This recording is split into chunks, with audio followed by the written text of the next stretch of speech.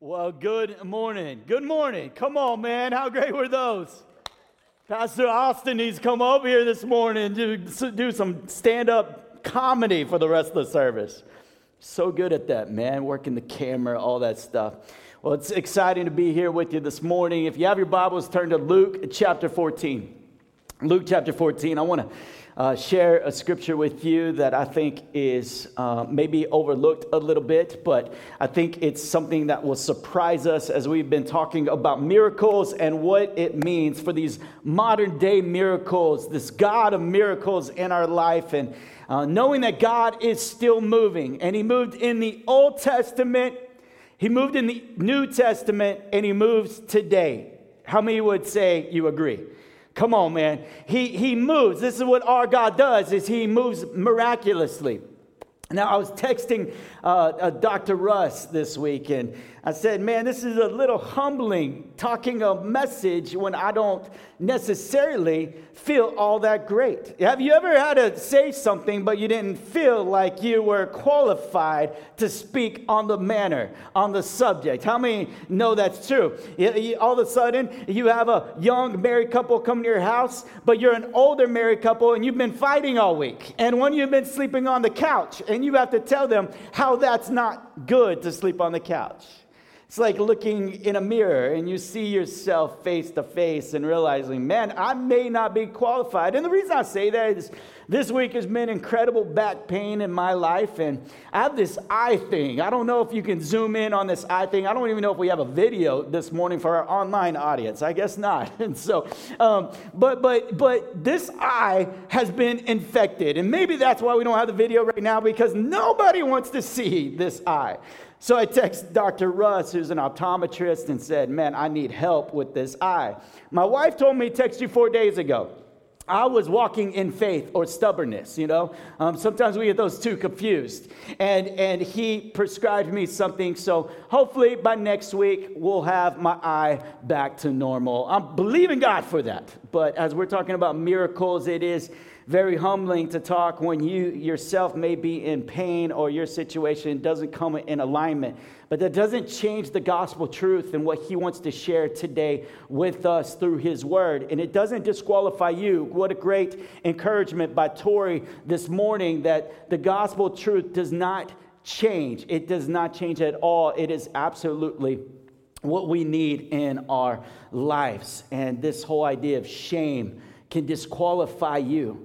But that doesn't change the message of the cross for your life, that your shame has been paid for on the cross. It has been purchased, and we're incredibly grateful for that.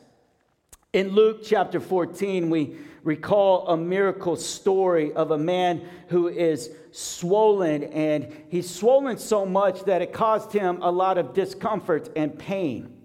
Dropsy is what they call it in the New Testament right here. This is what they see it to be, and there's a lot of pain in his life. I know this kind of pain, not firsthand, but my wife knows it, just because she herself suffered from this kind of swelling when she was pregnant with Benson. A little preeclampsia, if you will. Her skin was so swollen I could stick my finger all the way into her skin, and it would leave a finger mark for hours. I used to like doing it just for fun, and she would get so mad at me. But she had all this discomfort, all this joint pain, all the bad circulation, and could you imagine, she dealt with it for a couple of months, and some moms may have suffered equally, but what if you suffered from that for a very long time? And what I love about Jesus is Jesus comes onto the scene in Luke chapter 14, and He helps this person. Because that's what Jesus does. He comes to bring relief. He comes to bring moments of showing up and changing lives.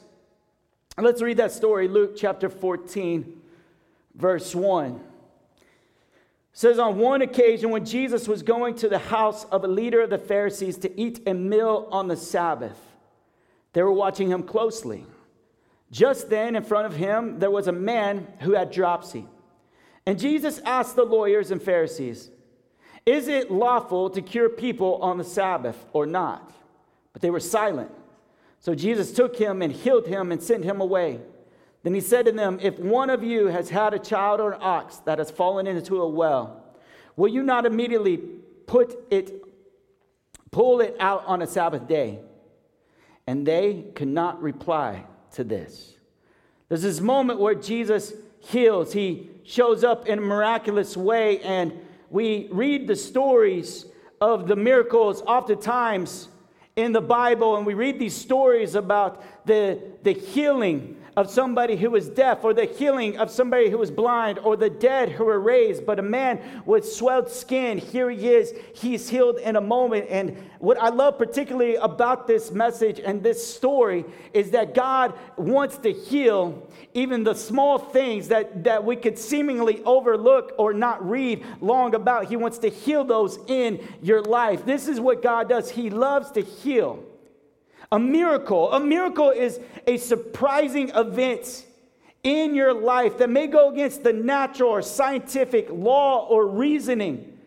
And it comes and there's a different outcome, and it's encountered by something that can only be explained as divinity, something divine. This is what a miracle is. But what I love about our God, he doesn't just wave a wand and do these miracles that are outside of the natural law or scientific law. Oftentimes he works within the scientific law and within the things that he's already set in place, but he does it on your behalf and for you. These are the things that we can often overlook in our lives, these miracles that we dismiss and chalk up to maybe coincidence or maybe favor that day, #favor. But God is moving miraculously all throughout, even in natural ways. Even the miraculous conception of Mary with Jesus. Although it was God's seed, God didn't just bring Jesus out of nothing. He brought her through a seed, through Mary, and she carried Jesus for 9 months. And hopefully she didn't labor in pain, but there's very possibly that she could have labored in pain from that. You see, God was doing something supernatural, bringing his son, but he did it even through this partnership of his natural ways. And I think this is oftentimes our life, is that when we walk out this life, we dismiss maybe some of the miraculous things around us because we're saying, oh, that's natural. But I love this, is that the things that we've been talking about is these little miracles that can happen in our life that God gets glory from. God should get glory from the way that we have breath in our lungs. I think about all the times that maybe we shouldn't have breath, or maybe breath was taken from us, but maybe a miraculous event happened in our life and we don't know the sustaining power of the cross that has moved us to this point in our life. To move us to this point, these miracles that happen over and over and over again in our life. Miracles. Because God is a miracle working God. And the miracles that he does is to bring himself glory. Every miracle in our life, everything that God's done is to give him glory, to give him praise, to give him honor. This is what we are called to do. And miracles that we see, oftentimes we want to see a miracle every day. Who wants to see a big miracle every day? Come on. Like, we all do. We all want to see a big miracle every day. So maybe that causes us to discount the little miracles in our life, because we're always looking around the corner for something bigger. It's in our nature, isn't it? In our culture. Always looking for something bigger and better. That's the Texas way. That's right. Amen. We want to look for something bigger and better, and so we discount the little things, or we move past the big events that have happened in our life in the past. You see, this is the good news, is that when God works a miracle, it's to sustain a people, to give him continued praise and glory for generations. When God parted the Red Sea and let the Israelites out, and they were taken out of captivity, right? This moment was reflective over the years through the Passover feast. And it was reflective of these moments that this was a great moment. This is what God did for us. And it was passed down from generation to generation. You see, a miracle like this can sustain a whole generation and be passed on to another generation.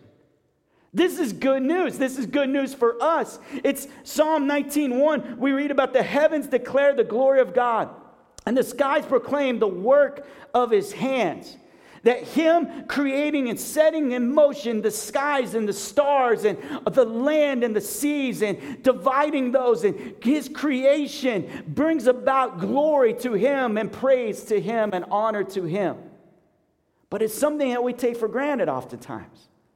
A sunset, a sunrise, the hill country.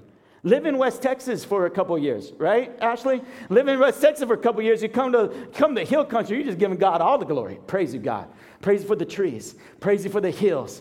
Praise you for no dirt. Praise you, Jesus, that I don't have to use lotion. Praise you, Jesus, that I don't have to dust my windows every day. Praise you, Jesus, right? We're just giving God glory all the time. You see, when God moves in these miraculous ways and he sets up in motion, he gets glory and praise and honor because those are truly miraculous events. That the sun rises and the sun sets every day is a miracle. That we have breath in our lungs is a miracle. We should give him honor and praise for this. And it's something we have done for 2,000 years, is the fact that Jesus obeyed his Father and came to earth for us. He gets praise, honor, and glory for that. And we sing about it every week because it is a miracle. How many of you know that God didn't divide the Red Sea every week? You know, I mean, how many of us go back to the Red Sea praying that it would divide just so we can see the miracle? Just so we can see what God has done. Some of us have been going back to Red Seas in our life, to places in our life, hoping that miracle will come, praying that's going to come again, praying that's how we're going to see God. But how many know he's already done it? And this is good news. And for those who are in Christ, the greatest miracle that you will ever walk in is your salvation, that he saved you. And you didn't deserve it. But how many of us just want to get saved again? I want the goosebumps again, Lord. I want you to come again. I want to get rebaptized. That was so great. I love that feeling. I'm getting rebaptized. Anybody want to get rebaptized next week? You know, we take photos of it. We send it out to everybody. It'd be awesome. I mean, I need to get rebaptized. I need to get resaved. I need another experience. I need another miracle. This is the greatest miracle that's ever happened in your life. And the Lord said, give him glory for what he has done then. Give him glory for what he has done then. Don't move past the greatest miracle in your life. Don't move past it so easily saying, oh yeah, I'm saved. I'm good. No, we should go back to the cross. We should go back to Jesus and remember that moment. Man, God, I was a sinner and I was lost, but I am found and now I'm holy because you have made me holy, and I rejoice in that and I give you praise for that. I give you glory for that. This is what we're supposed to do in our miracle stories. That the modern day miracle is the fact that we are saved and God is moving. And yet God continues to do miracles even around us, even through salvation. You see, the Red Sea wasn't the only thing that parted. It wasn't the only miracle story, but it was enough. It was amazing. And they sang about it and celebrated and didn't move past it. Just like Easter, we don't move past these stories, this resurrection story in our life, because it changed us. It transformed us. And it lasts for a generation. And it will be passed down for generations. But he loves us so much. He still does miracles in spite of us. He still does miracles because he sees you and he loves you. And in this moment, we see this miracle power that Jesus does as he's sitting with these people, the Pharisees and Sadducees, who are constantly challenging him. And it's a Sabbath day, a day of rest. And Jesus loved to challenge tradition. He loved to challenge the things that were so comfortable. This is what Jesus does. And if you meet him, and I pray that you do, he's going to challenge your traditions and your routines and the things that you hold so dear to.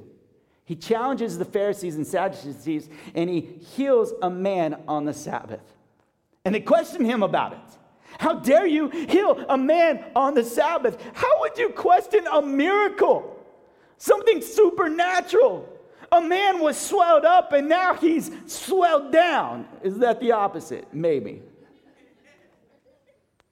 And he's walking and he's well and his joints don't hurt and he has new life and new energy. And I guarantee you that man gave God glory. He gave Jesus glory. In fact, Jesus wanted to get to the Pharisees and Sadducees. He healed the man.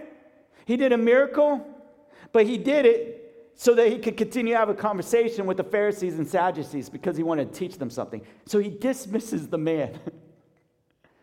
The man leaves the room and he continues to have this conversation with them. The thing that I want to challenge us with, like Jesus challenged the Pharisees and Sadducees with, are we leaving room for a miracle?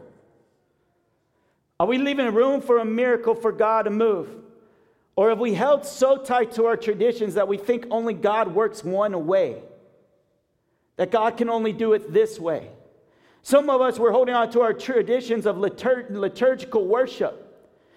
Where we sing 3 songs and then we sit down. Maybe God would want to move you to a place where there would be a miracle in your seat.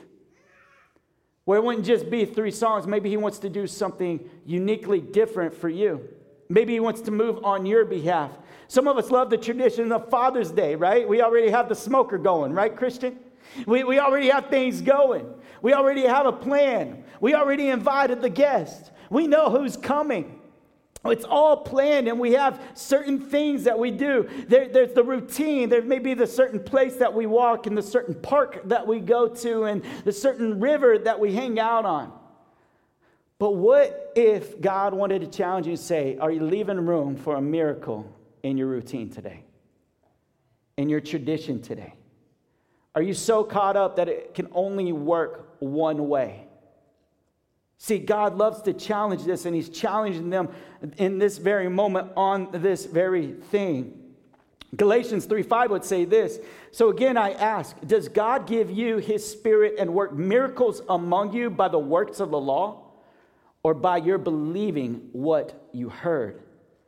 Meaning that sometimes we have to disrupt tradition for the kingdom. Sometimes we have to disrupt the law and work in faith that God's going to move differently. We've been our whole lives thinking this is how we get to God. But perhaps the way to God is through a different way. Not different than Jesus, but meaning it wasn't your works and it wasn't your accolades. It was just by the way that you surrendered and said, Father, I'm so glad you're here.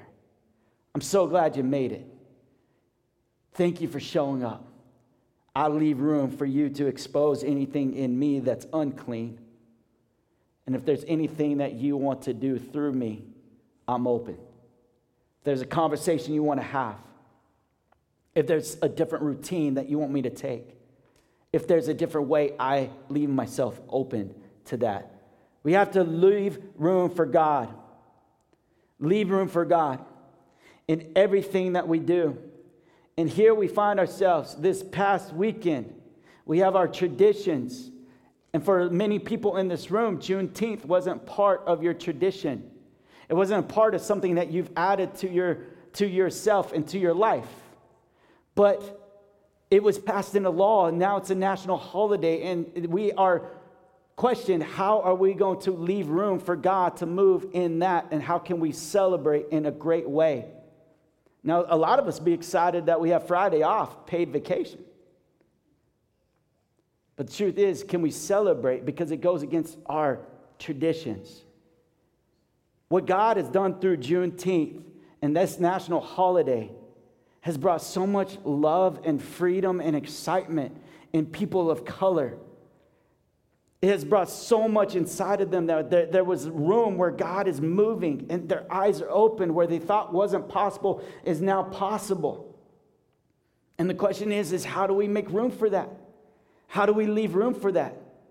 That's a miraculous moment that's happened. Or is the church behind that? Is the church excited? Is the church going to celebrate? As our nation has all these holidays or all these festivals, just like the Jewish calendar has all these holidays, all these festivals of what God has done for the Jewish community, there's something that God has done for the American community and this group in this country, and can the people of God celebrate and be excited in moments? I'm excited. God's miracle is a miracle for our souls. It's a miracle for our souls. And I don't want to overstretch as God heals this man with dropsy. It wasn't just about this physical healing, but there was an emotional healing that was being taken place. There was this moment where the Pharisees had swollen heads and this man had a swollen body. Maybe God wanted to heal both that day. Maybe he just didn't want to heal a swollen man, but he wanted to heal swollen egos and swollen heads that were sitting at the table. It's in this moment that he heals a person, and it challenges their thinking.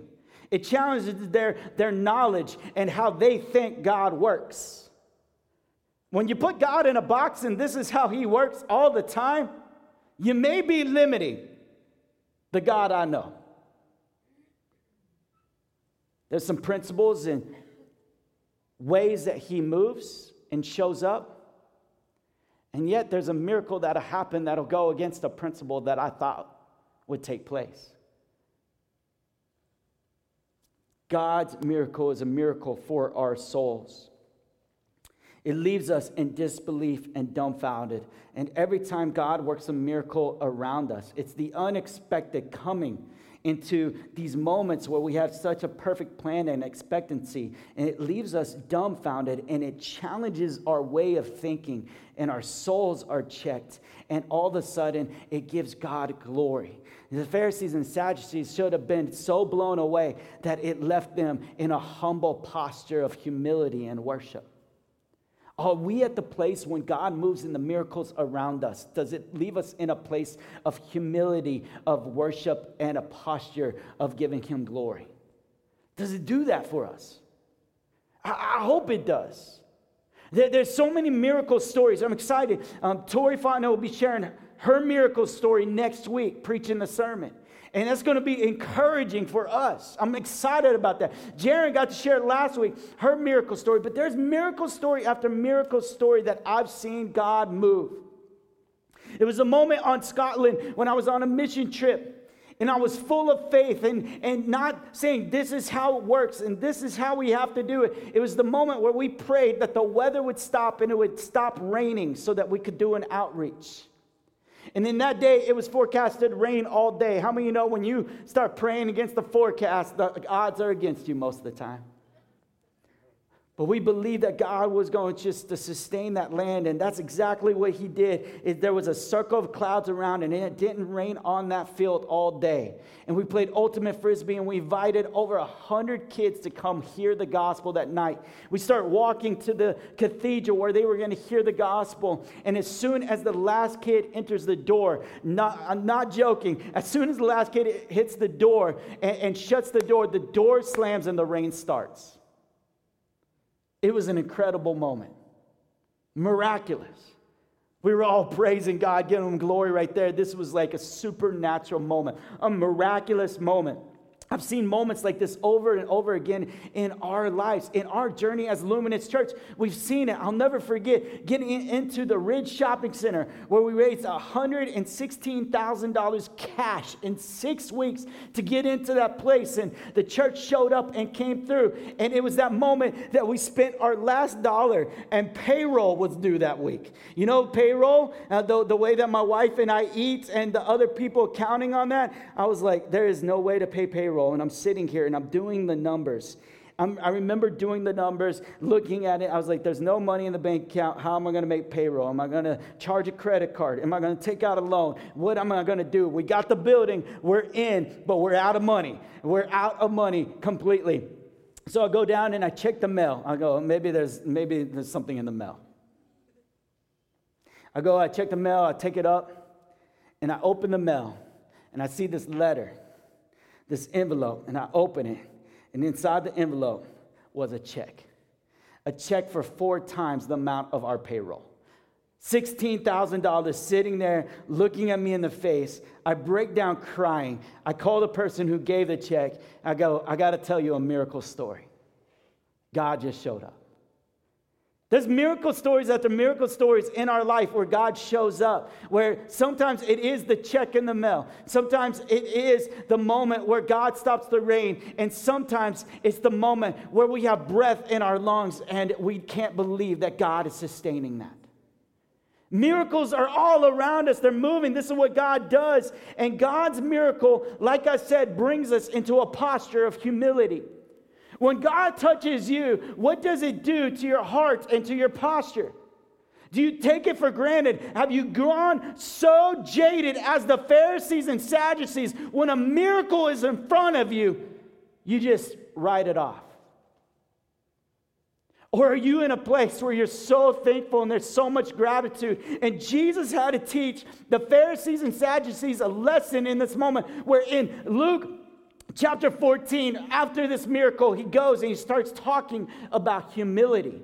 He starts talking about when you go to a table and you go there, are you sitting at the best seat or are you sitting at the last seat, waiting for the host to call you up, to elevate you, to move you into the place of the first seat? You see, are we a people who say, God, I'm walking humbly. I'm walking humbly. You're the one who's going to raise it up. You're the one who's going to elevate. You're the one who's coming about. I also want to encourage you, lastly, it's never too late for a miracle. That oftentimes we feel like God won't do it for me. Maybe you've been believing for something unexpected. Maybe you've been believing for something that doesn't fit in a box. Maybe you've been believing for something in your life, whether it's a healing of your body, whether it's a touch of your finances. Maybe it's a career advancement. Maybe it's another child. Maybe it is marriage. Maybe it is a house. Maybe it is to be free of some anxiety or depression. Maybe it's to be free of a fear that you've had for a very long time. I don't know what's going on in your life, but it's never too late for a miracle. And a miracle can happen on a Sabbath day, just as we read. In Luke chapter 13, there was a woman who was crippled for 18 years. 18 years she walked crippled. After 18 years, you kind of just give up. Maybe this is my condition and my state from here on out.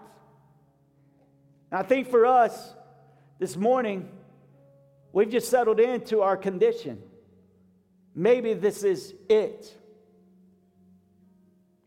I think there's a great place to be at peace and at rest with where you are. But there may be a moment for you where it says Jesus doesn't want to leave you there. Maybe there's a healing or something for you this morning. So I'm going to believe that for us. In Luke chapter 18, Jesus so compassionately takes this woman by the hand, and she straightens up and she's healed after 18 years. I don't know what your circumstance is or what you're believing God for, but maybe, just maybe, God wants to heal something in your life. If you would, bow your head and close your eyes with me.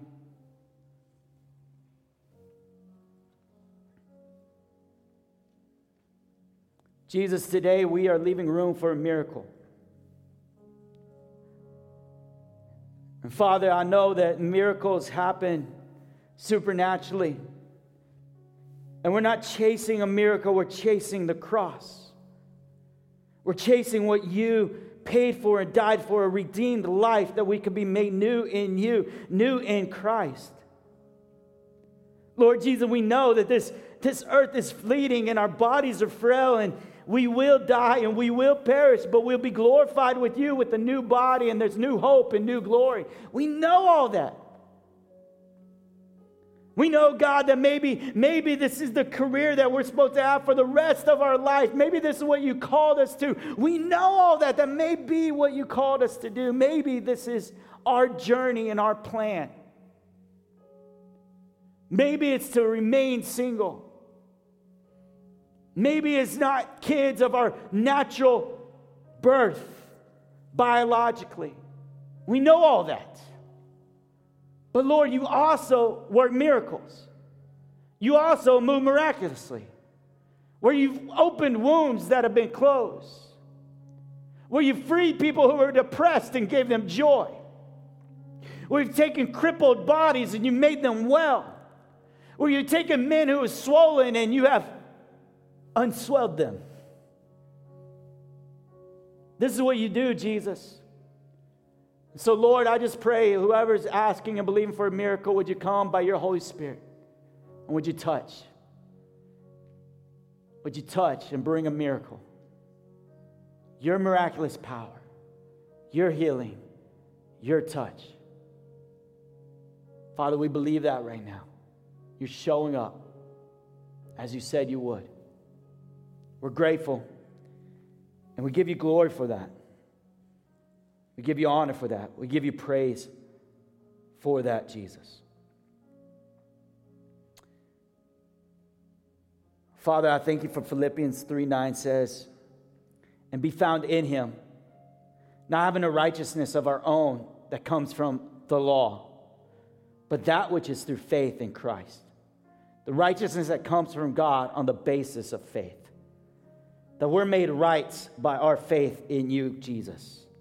Not by what we do, not by the way we pray and articulate our language, but you make us right by truly trusting you, putting our faith in you. If there's anybody in here who does not know him, today's your opportunity. You can know Jesus. You can know him. Simply say this. The word would say, confess that you're a sinner. Acknowledge that you're a sinner and just confess. Lord, I'm a sinner. I'm tired of going my own way. It says, believe in your heart that he is the Lord. And so right now, just cry out to him however you cry out and confess him with your mouth that he is Lord and that you raised him from the dead and that he paid the price, the ultimate price for you. That's it. It's that prayer that welcomes you to the kingdom. Father, we thank you for this in Jesus' name. Amen.